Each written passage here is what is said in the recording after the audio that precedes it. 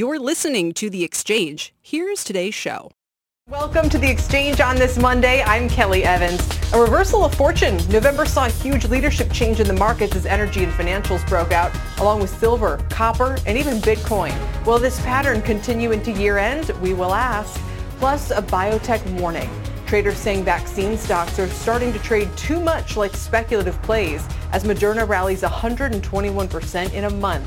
We'll look at where it could go from here. And Elon Musk's big warning to workers, and one firm getting bullish on Airbnb before it even goes public. That's all coming up this hour. But first to Dom Chu with the state of play in markets. Hi, Dom. Hey, Kelly. The state of play right now is we're actually peaking into positive territory for the S&P 500. So we're kind of near the session highs right now. As you can see, very modestly. I mean, it's flat, but still, it's green and not red. It's been rising kind of steadily throughout the course of the morning. The Dow Industrials, again, just about flat, only down 20 points in the NASDAQ. The underperformer only off 0.25%. So a little bit of stability the day after the S&P and the NASDAQ both, of course, hit and closed at record high levels. Taking a look at two key parts of the market we're keeping a close eye on right now. One of them is what's happening with the overall picture for, say, what's happening with semiconductor stocks. Advanced Micro Devices, over the course of a year-to-date period, more than doubled. Lam Research up 63% and Xilinx up 51%. Each of these stocks gets a gold star next to it because each of these stocks has hit a record high today. And by the way, the big ETF that tracks the semiconductors was 6 cents shy today at one point of setting another record high. So watch those semiconductor stocks, a big tell for the overall market. And then if you're looking for that reflation trade, Kelly, you mentioned before kind of the rotations going on, the value orientation. Look at energy names. Oil prices up again, trying to break a 3 or 4 day losing streak. Apache, 8% gains. Occidental, 7% gains. 9% for Holly Frontier, and a refiner like Valero up 6% as well. That reflation value orientation element still playing out in the trade today. So we'll see whether or not those energy names, Kelly, continue the near-term trend. Of course, they've been down significantly so far in 2020. I'll send things back over to you, Kel. Yeah, leading the charge today, Dom, that's for sure. Thank you, sir, Dom Chu. Let's turn now to the bond market where the 10-year yield has been jumping up towards 1% this week and check in with Rick Santelli for more on these moves. What do you make of it, Rick? You know, I think there's a lot of wrong positions out there. Think about the logic. The Federal Reserve has done everything to try to keep interest rates low. And they buy $80 billion a month in treasuries, $40 billion a month in mortgage-backed securities. So many believe that should rates get higher, they'll just buy more, and they've done that in the past. They started out buying a lot more, but there's a rub. If the economy really heats up on the demand side when the vaccine gets distributed, they may not be able to control rates the way they want. Look at a 1 week of 10s, definitely moving up. And if you zoom back to November, you could see the bogey is a 96 basis point close. That happens to be 174 for 30s. If we close above those levels this week, I think you're definitely going to see 1%, and you'll probably see closer to 2% in a 30-year bond. Finally, we go back to March, and you can see that's the bogey, that 120 close there right in mid-March. Finally, let's go to foreign exchange. A 1 week of the dollar index, it's like exact opposite of the 10-year yields. It is moving down aggressively. It's moving down against the pound. It's moving down against the euro. It's trying to stabilize against the Chinese yuan. And right now, the dollar index is hovering at fresh 31-month lows, at least based on where it looks like it's going to close right now. Kelly, back to you. Wow, so we're down near 91. It was about 91 and change there on the dollar index. But Rick, how significant do you think these bond market moves are that we've seen over the past week? Because all of a sudden you have the 10-year yield jumping, inflation expectations rebounding. You know, to me, it reads not so much as an inflation trade is coming, but more as, you know, hey, the macro is starting to look better. And so you just wonder if you compare that with the stock market, even if we, you know, if we face some problems here in the near term because everything's so overbought, is the bond market telling you that it's seeing brighter horizons? You see, I don't understand the term overbought anymore, and I'll tell you why. Because on the other side of COVID, when vaccine distributions start, AD as I call it, after distribution, I think the Dow could get to 35,000. So what's overbought mean? Is it overbought based on fundamentals of the companies it represents? Most likely. But it's never about what companies are doing now. It's about what companies may do in the future. It's about how the demand in some of the old line industries is going to ramp up when we have COVID vaccine, and how we're going to keep a large chunk of some of the digital expansion that we've thrown in. And all that that is going to be a real tough issue for the Fed to deal with. They want to control rates. They don't want them to go too high and slow the economy down, but the economy might be firing too hot for a while, and that's the rub. Rick, you want to put your stock market trader hat on today. We got to get you, out of the bond pits over to the option pits or something. Hey, I've been saying 30,000 for 5 years. Ever since about 2015, I said you never want to be short stocks here because the Federal Reserve and all the central banks of the world have pushed everybody into the auditorium of stocks, and they're not going to leave everybody stranded there.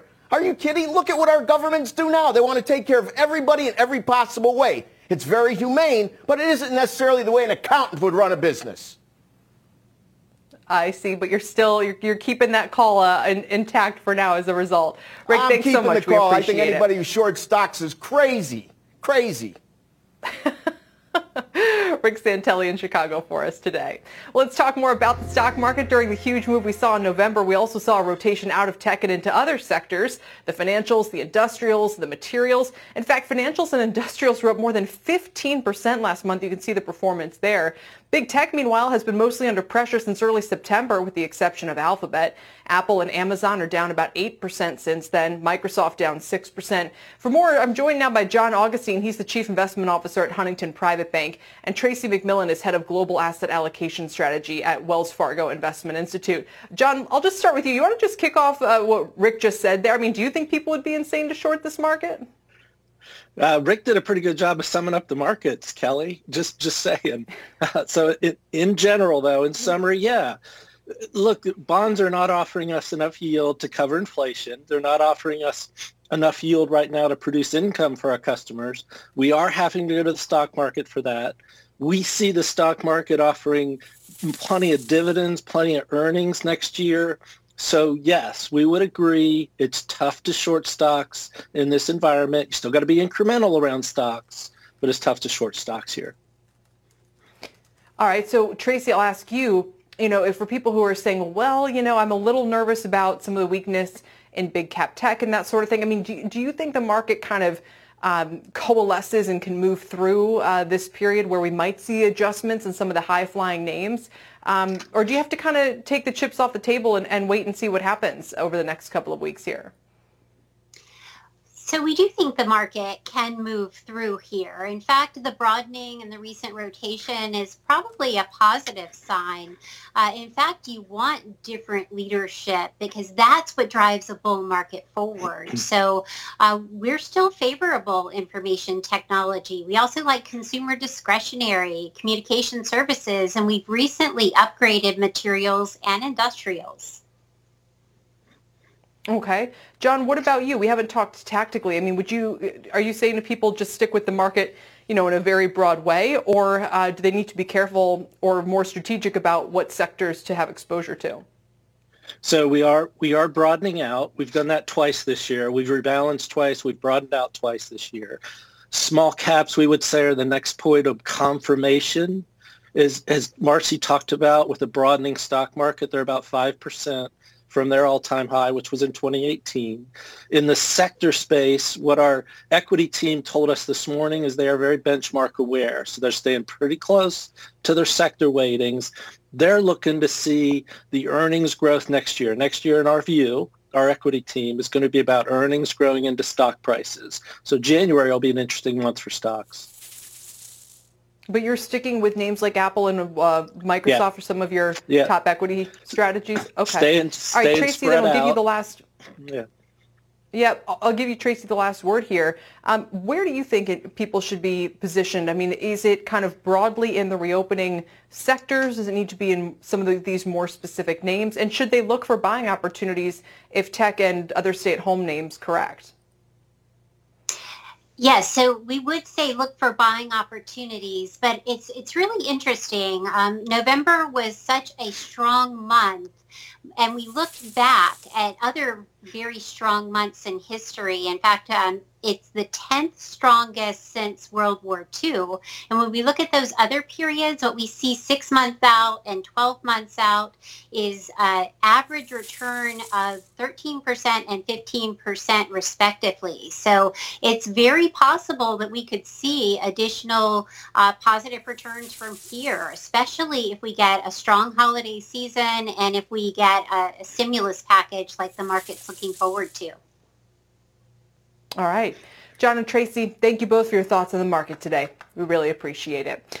And if you're looking for other buying opportunities, Goldman Sachs says investors should look to the British stock market. Despite Brexit jitters and the FTSE 100 was lower today, it's down more than 14% this year. And its note, Goldman outlines 10 reasons to buy across the pond, including discounted stocks, particularly compared to U.S. valuations. They also say that impending UK-EU free trade deal will be a tailwind. You can read the other 8 reasons at cnbc.com/pro.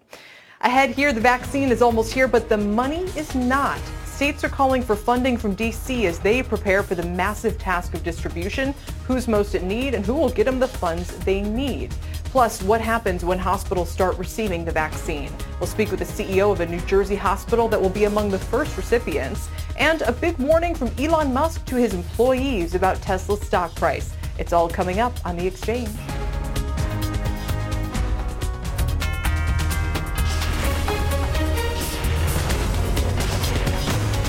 This is The Exchange on CNBC.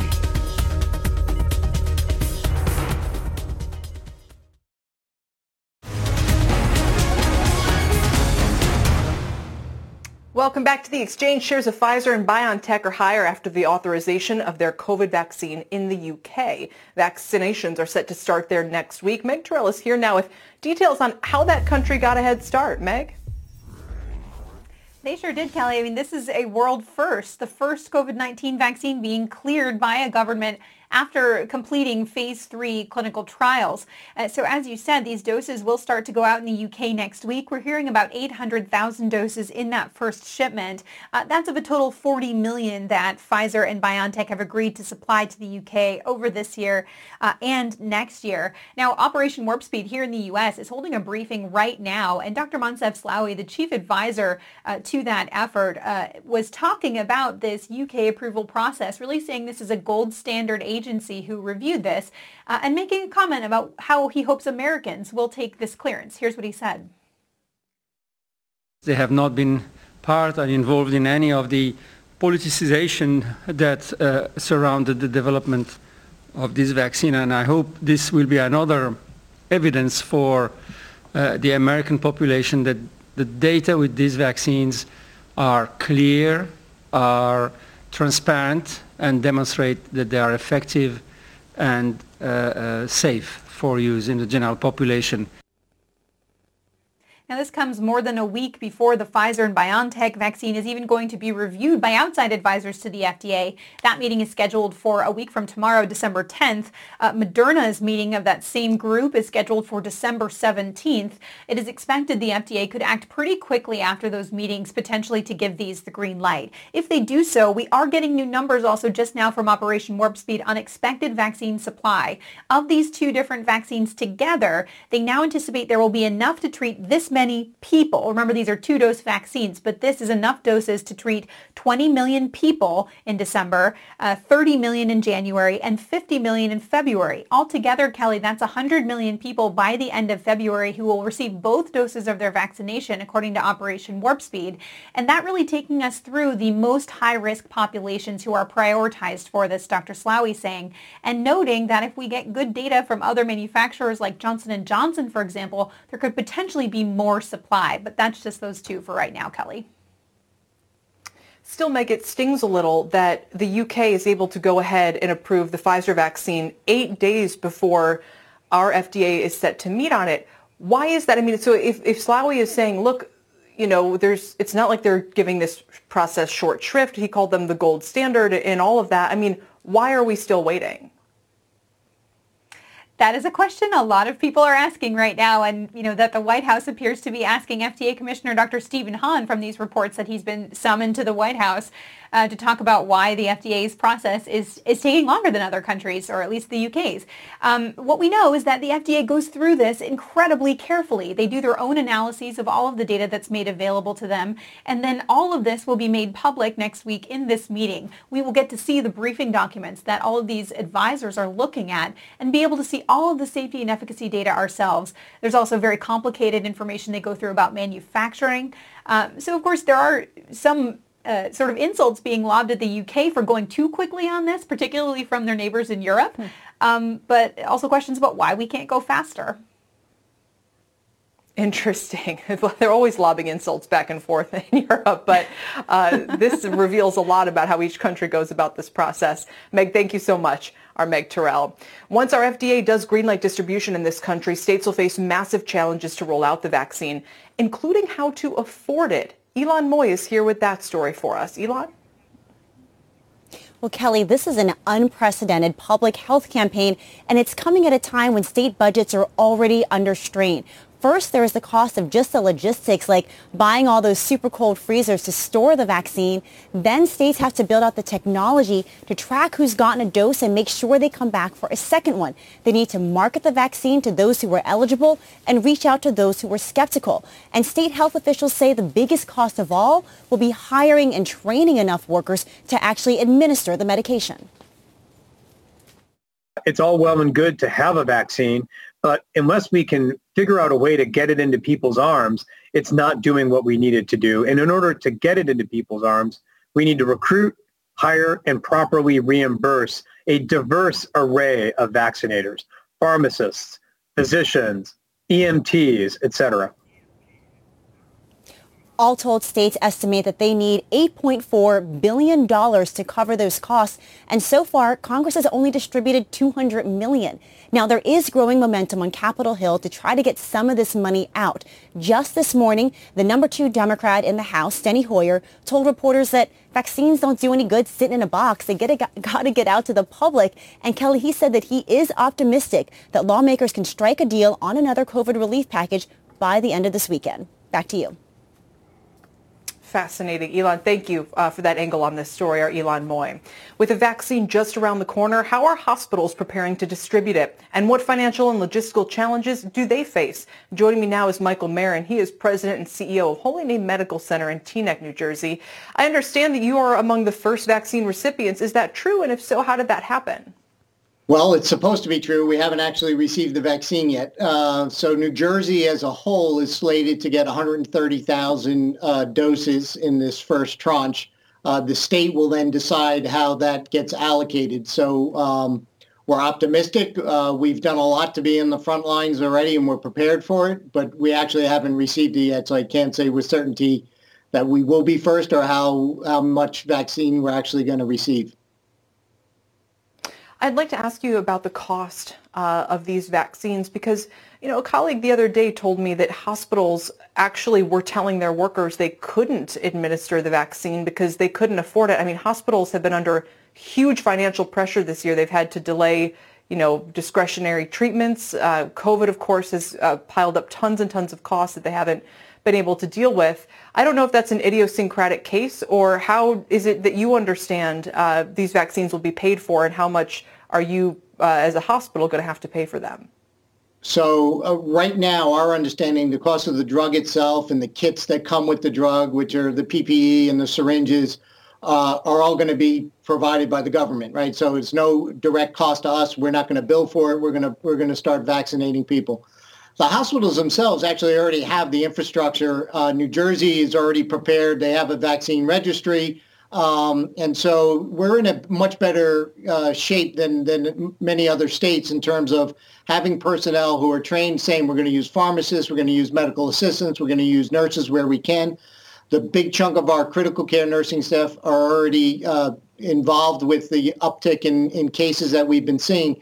But we don't need them to actually administer the vaccine. And so we have enough resources. And I think it's best that rather than duplicating effort, that we tap into the existing provider infrastructure that exists. And if we do that efficiently and effectively, it's not going to cost that much to actually administer. And they're all willing and everybody's very anxious. They see the vaccine as being extremely helpful in getting us through this recent uptick. And so I think you're going to find great enthusiasm on the healthcare providers' willingness to put in a little extra to make sure it happens.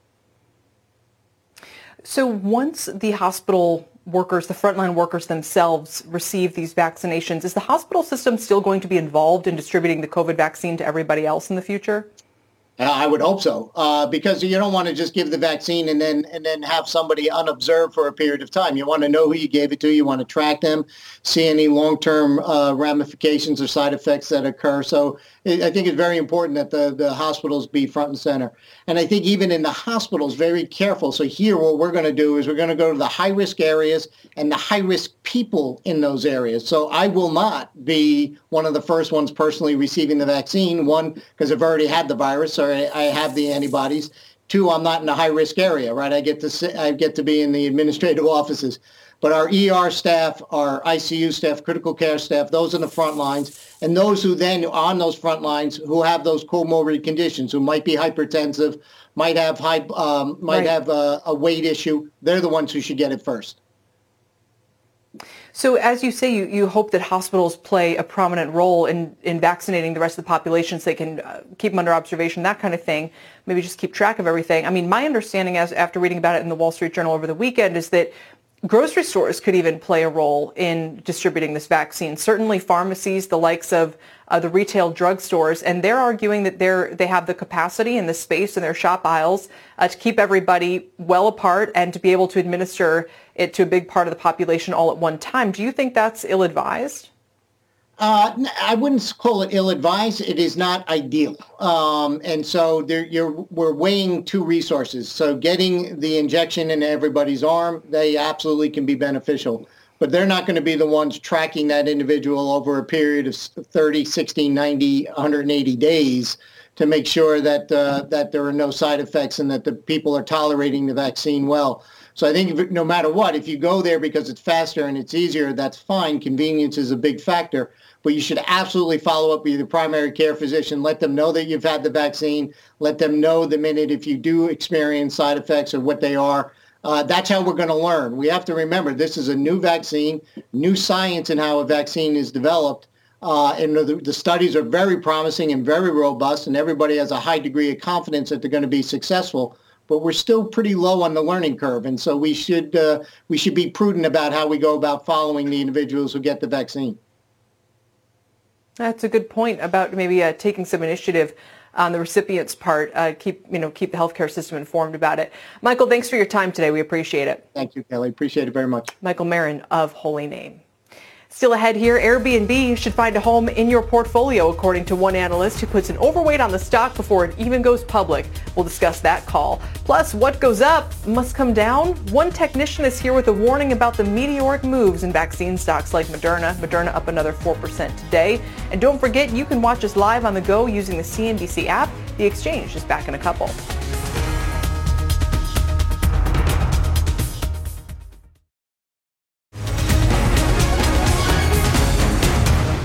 Welcome back to the Exchange. Dow is down 224 points at the lows today, but it rebounded to briefly turn positive, up 18 on some headlines about possible stimulus in Washington. We're down 26 right now. The S&P is eking out a less than 1 point gain. The Nasdaq's down 22. And in terms of sectors, it's energy, communication services, and healthcare that are leading the way. Materials and consumer staples are lagging today, so definitely a mixed bag, but energy is up 4%, and that's a solid mover. Here are some of the individual names moving this hour. Shares of Palantir are sharply lower on a downgrade to underweight from equal weight at Morgan Stanley. Morgan Stanley citing negative risk reward after the 150% share run-up they've had since listing in September. Palantir is down 14%. Shares of Kohl's are higher on an upgrade at Deutsche Bank to buy from hold. This on the new partnership between Kohl's and Sephora. Both CEOs joined us exclusively here on the Exchange yesterday following that announcement. Kohl's adding 5%.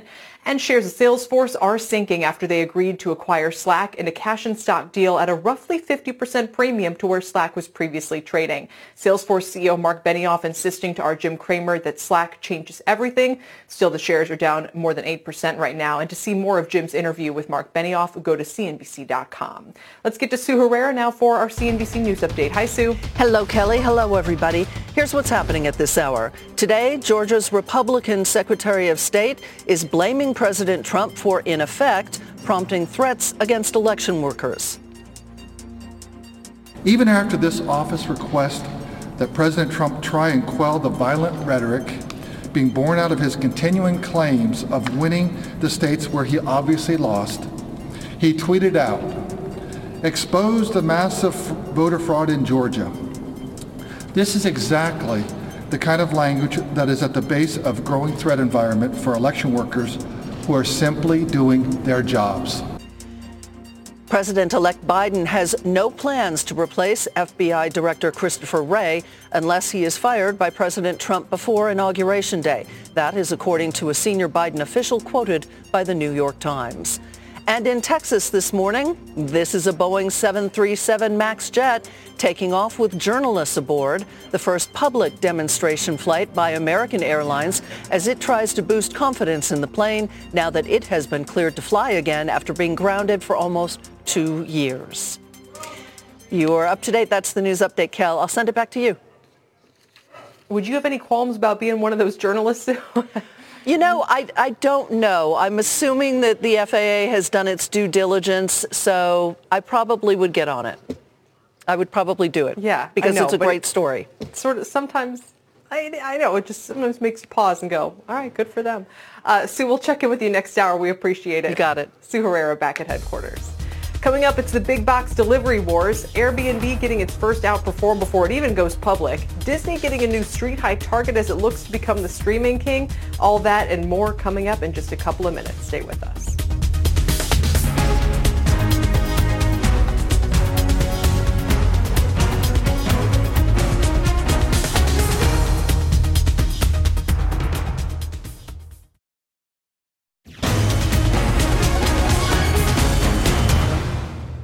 Welcome back. Let's catch you up on a few stories that should be on your radar today. It is time for Rapid Fire. Here to break down the headlines, we welcome Julia Borston, Michael Santoli, and Deirdre Bosa. Good to have you all here. First up today, Elon Musk isn't mincing words. In a company email obtained by CNBC, the Tesla CEO reiterated their need to keep costs under control. He wrote to Tesla workers, investors are giving us a lot of credit for future profitability, but if they conclude that's not going to happen, our stock will immediately get crushed like a souffle under a sledgehammer. The stock is at all-time highs and set to join the S&P 500 later this month. And by the way, Musk himself was also just named Fortune's Business Person of the Year today after he's leapfrogged Bill Gates as the second richest person in the world. Mike, I wouldn't quibble with his choice as Business Person of the Year. I mean, He is incredible. The quibble is with the stock price, and it's fascinating to see Musk himself weigh in on that. It is fascinating, this tone right here. It's prudent. It sounds like what a CEO, what a manager should be doing, saying don't get complacent. We've had an amazing run. Let's focus on the details. Let's get that profit per vehicle up, even if it's by 5 cent, 20 cent, 50 cent increments over time. The issue is it's probably not even true about the stock. I mean, it's not a $500 billion valuation because of those factors. The shareholder base right now is we're saving the world, and if that doesn't work out, we're going to Mars. And so it's not clear to me that it's even true that if they come in a little short on margins, the stock gets pummeled. What do you think is the biggest risk factor for the stock? Like, what is the one tripwire here? Do we know? I don't think we really know. I really do think it's about, maybe if something causes the fever to break in the general enthusiasm for these very long-dated secular growth stories. Obviously, if they do have hiccups in production, they're still consuming capital. They haven't plenty of it, of course, but they still have to expand capacity. So there are definitely hurdles that the company has to cross. And if there's any sign that there's market share issues in EVs, I think we're still so early, it's hard to really discern that. But those things over time would have wear and tear on the stock. Yeah, the new Hummer, looks pretty good. Deirdre, what would you add? I would add one thing that some analyst somewhere is writing down crushed like a souffle under a sledgehammer as the title of a future note. Aside from that, it's interesting. Does it sound a little tone deaf? This is what I wonder. Elon Musk became the second richest person in the world this year. So he's telling his employees, you got to cut costs, pinch pennies wherever you can so that we can, keep this run going. But I tend to agree with Mike there that this is what a good manager does, a good CEO does. You have to keep your eye on costs, even when when the stock is surging, many fold an interesting this year. Point. All right, now, Mike, I just got to ask you this one. Ironically, Musk is rich because the stock price is so high. Yes. So if he ever had to personally keep funding the business, to Deirdre's point about how it seems a little tone deaf, wouldn't he have to sell the stock, and then then the stock would drop? I'm sure there are plenty of other buyers, but it's not, he's not a liquid second richest person in the world. No, he's not liquid. I mean, none of them are. I mean, at this point, that's how you get, you're wealthy on paper only. So I think we're so far from having to worry about that. He can peel off stock. By the way, it wasn't that long ago we were talking about how he's got margin debt against his holdings. He might actually be trapped by the stock price going down. I mean, we are so far in the money on that. Stock-based compensation for this company is $1.5 billion on $30 billion in revenue this year. Wow, that's impressive. All right, let's move along. Talk some Airbnb today. It's a buy even though you can't buy it yet, apparently. Atlantic Equities initiated its coverage on Airbnb with an overweight rating and a $75 price target, saying they have, quote, significant secular growth potential and a powerful brand setting them apart from competition. Airbnb is set to debut on the NASDAQ later this month, ticker ABNB. Atlantic also said the IPO, and this is what's interesting to me, Deirdre, couldn't have been any better timed. What do they mean by that? I think basically they are talking about Airbnb's sheer resilience. I mean, they've wanted to go public for a number of years. They haven't. It was going to be earlier this year. Of course, they were hit really, really hard by the pandemic, but they have shown the company's resiliency. And one thing that note says that I would narrow in on is brand strength. And this is where Airbnb really excels. There was a line that I found, one of the most interesting lines in that IPO prospectus, that said they get something like 90% plus of their bookings directly or through unpaid channels. That is just stands in such stark contrast to the Expedia, the Booking Holdings of the world that have to rely on a search engine like Google that, may eventually and is already competing with them. So when it comes to the home rental, the home sharing market, Airbnb is certainly the strongest brand, and the other guys are just trying to catch up. Julia, what would you say? I would say not only is this a strong brand, but the timing is great, Kelly, because they saw a surge in users, and many of them new users, going to Airbnb to rent houses that were out of the city, out in rural areas. And so I think it'll be really interesting to see how they hold on to those users and they get them to stick around and book more. My family's an example. We went and rented a house on Airbnb because we just needed to get out of Los Angeles. I think this is a perfect opportunity for them to not only show that these are customers that are going to come back, but maybe see that it's a better alternative to hotels over the next year or so as people start having the option of returning back to hotels, Kelly. Julia, there's some nice places in Nevada, Oh, there are a lot of places, Kelly, but what I think is really interesting here is that it's all about getting out of those big cities. And the question is how many of those users that they saw during this pandemic were new users. And also, Kelly, have to point out, this is a company that cut 25% of its staff. So this is, speaking of showing that efficiency that Elon Musk was pointing to, this idea that they could cut their staff, they could focus on margins and can figure out how to operate even in these tough times, that resilience. That's a great point. It's like they've proven the right kind of maturity to go public at this point. Let's move along to Disney, which got a big boost today from Citigroup, a street high price target of $175 a share. They're talking about their direct-to-consumer business, which grew 41% last quarter. That includes Disney+, ESPN+, Hulu. Citi also expects parks to improve as we distribute the COVID vaccines. Disney expected to provide updates on both businesses at its investor day next week. Meanwhile, rival Discovery, now it's getting into the streaming wars, launching its own Discovery Plus streaming service today. Julia, it is getting crowded out there. I mean, Discovery is a no-brainer to do this, but it is getting really crowded. It is getting crowded, but we just heard Discovery CEO David Zaslav make his big pitch for Discovery Plus. And what he said is that in many ways, Discovery Plus is going to be similar to Disney Plus, very strong brands with a huge fan following. Also, Discovery Plus is partnering with Verizon for its launch, just as Disney did. But they say that these aren't going to really be competitors because the content is so different. Zaslav saying that Discovery is really complementary to what Disney is doing, to what Netflix is doing, because it's all about that real life content, the reality TV, the home and the cooking content, which are not the areas of strength of these other streaming services. And one other funny thing, Kelly, they said that while if you're watching a serious drama or a movie, you have to really be focusing on it. They say people like to watch Discovery in the background. That is kind of the companion for their day. And they think that people are going to be willing to pay for it right now. They could have it on in the background when they're cooking and stuck at home. Absolutely. I can vouch for that. I know people who watch it that way. So, Mike, it's going to be $5 a month for Discovery Plus. We know how many different streaming options Disney has at this point. But again, what's going to rebundle all of this? Are we going to be permanently in a world of the consumer turning one service on and turning another off and trying to navigate? I mean, trying to use the remote control these days is getting overwhelming. I think it's already been rebundled in a virtual way by the Rokus of the world or Apple TV, whatever the interface you're using, or a smart TV itself. And it's going to be, it's apps on your phone is the way to think about it, as opposed to I am now turning on the thing called the TV and it has a bundle inside of it. So I think it's in process. It maybe is not going to be as neat and tidy, and you're going to have a little more control to toggle around. So it is fascinating. By the way, the Disney call, the price target of $175, what's fascinating is how you get there. At that price target, it's 45% of the value of the business is the streaming units.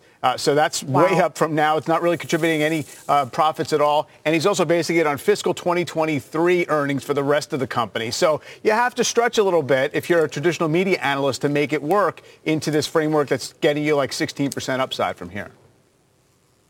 Yep, fair enough. Quick programming note, Discovery CEO David Zaslav will be on CNBC tomorrow. He'll be on Squawk Box at 8 a.m. to discuss the launch of Discovery Plus. You definitely don't want to miss it. Finally, COVID fatigue and extra savings from staying home have consumers leaning hard into holiday decor this year. The demand is especially high for real Christmas trees. The median price is up another 7% this year to $81, according to the NRF. We're up 23% from 2018 now. So cue the competition. Lowe's is now offering free tree delivery this year, while rival Home Depot is beefing up its own holiday offerings. Shares of both stocks are up about 25% this year. Deirdre, would you trust Lowe's to pick out your tree?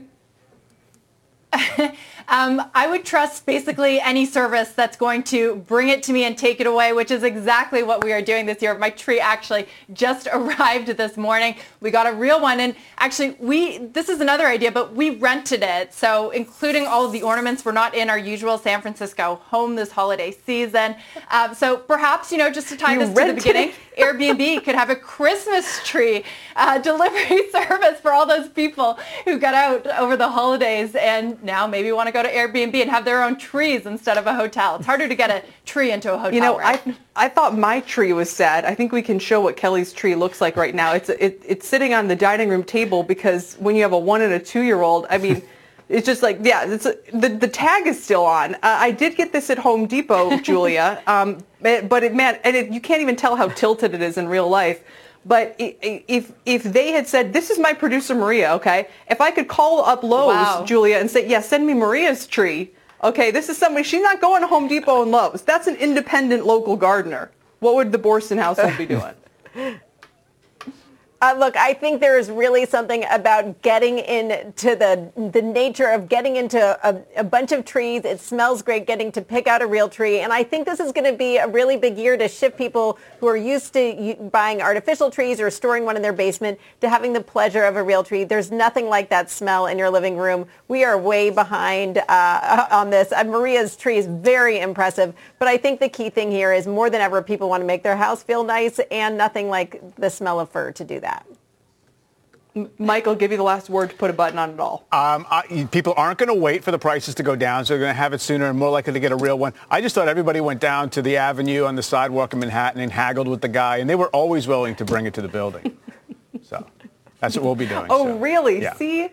Exactly. They're way ahead of it. What's old is new again. It doesn't have quite the same...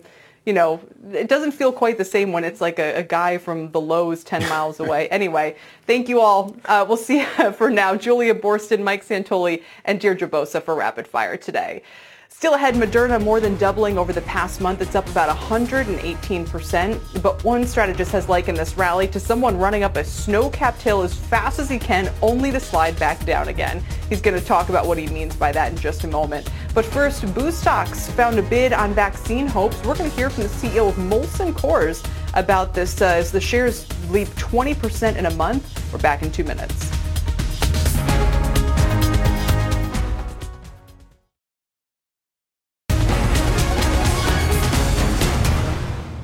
Welcome back. Despite a slight drop in the past week, alcohol stocks have been catching a buzz over the past month on vaccine hopes. Budweiser maker AB InBev is up 25%. Molson Coors and Diageo up almost that much. Frank Holland joins me now with more. Frank. Hey there, Kelly. As you mentioned, alcohol stocks are actually down again today, but they far outperformed over the past month as vaccine news has increased confidence that sales will really rebound in 2021 after bar and restaurant sales were hit so hard by the pandemic. Global brewers and spirit makers like AB InBev, Constellation Brands, Diageo, and Molson Coors all gaining in the double digits. In just the past week, Morgan Stanley upgraded or increased the price target for Diageo, Pernod Ricard, and AB InBev, saying the return to the pre-COVID path is not priced into these stocks. Deutsche Bank also upgrading Diageo and Pernod Ricard, the makers of Johnnie Walker and Absolut Vodka, respectively. The CEO of Molson Coors says a vaccine would have a major impact on revenue and on margins because bars and restaurants generate higher sales of premium products. A vaccine in the marketplace will have the biggest impact in our European business and in particular in the UK business. 70 to 75% of our revenue is driven in the on-premise in the UK, and about half of it is driven in our Central European business. 17% of our revenue in the North American business unit is driven by on-premise. And, you know, getting folk back out into sports events and fairs and festivals give us the opportunity to sample some of our new innovations. And here in North America, about 20% of all beer and spirits are consumed at bars and restaurants and other venues. In Europe, it can be as high as 50%. Globally, it's just over a third. Another factor generating a lot of investor confidence is the growth of online alcohol sales. They're forecasted to increase by more than 80% year over year here in the U.S. Kelly? And still a reminder, as we talk about all the reopening names in energy and financials, the beer stock should have been front and center. Frank, thank you so much, our Frank Holland. Shares of Moderna are skyrocketing this year, up nearly 650% as they get closer to bringing their COVID vaccine to market. But those monster moves higher also come with monster drops along the way. We're going to dig into whether investors should sit out the vaccine volatility next.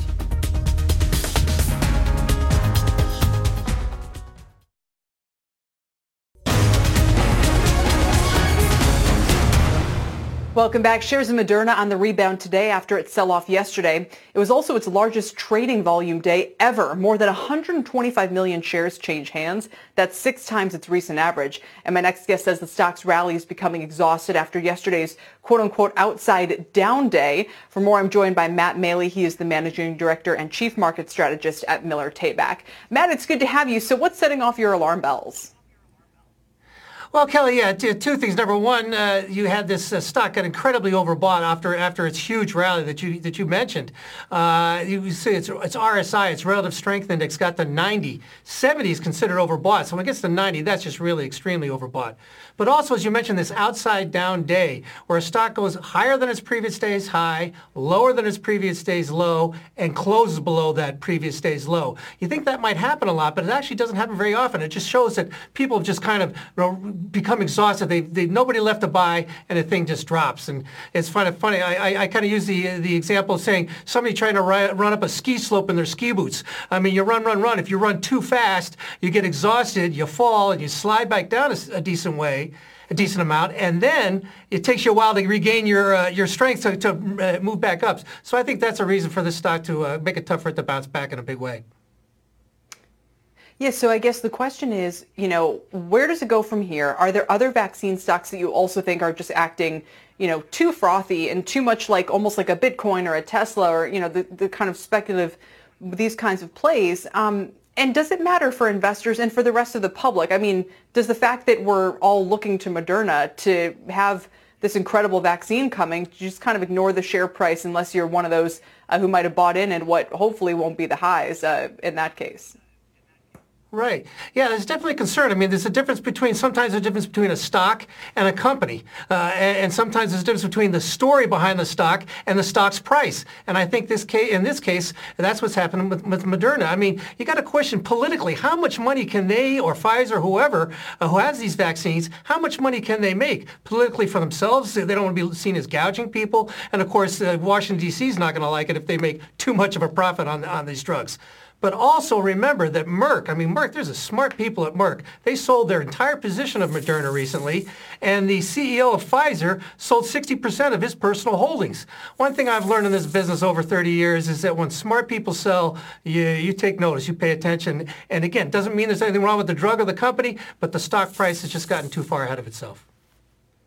We got to go, Matt, but do you have a downside price target in mind? Well, I'm thinking kind of 120, but to be honest with you, it could fall all the way as low as 100 on a technical basis. That's what its old resistance level, becomes its new support level. So below 20 start accumulating, and I think 100 would be its ultimate downside, but that's a lot further below from where it is right now. It is. It is. All right, Matt, thank you very much for joining us with that analysis today. Matt Malley of Miller Tabak on Moderna. Stick around. That does it for The Exchange. With Power Lunch is coming up next, and Gamco's Mario Gabelli will join us to talk about where he is seeing opportunities right now. Looking forward to that. I'll join Tyler Matheson after this quick break.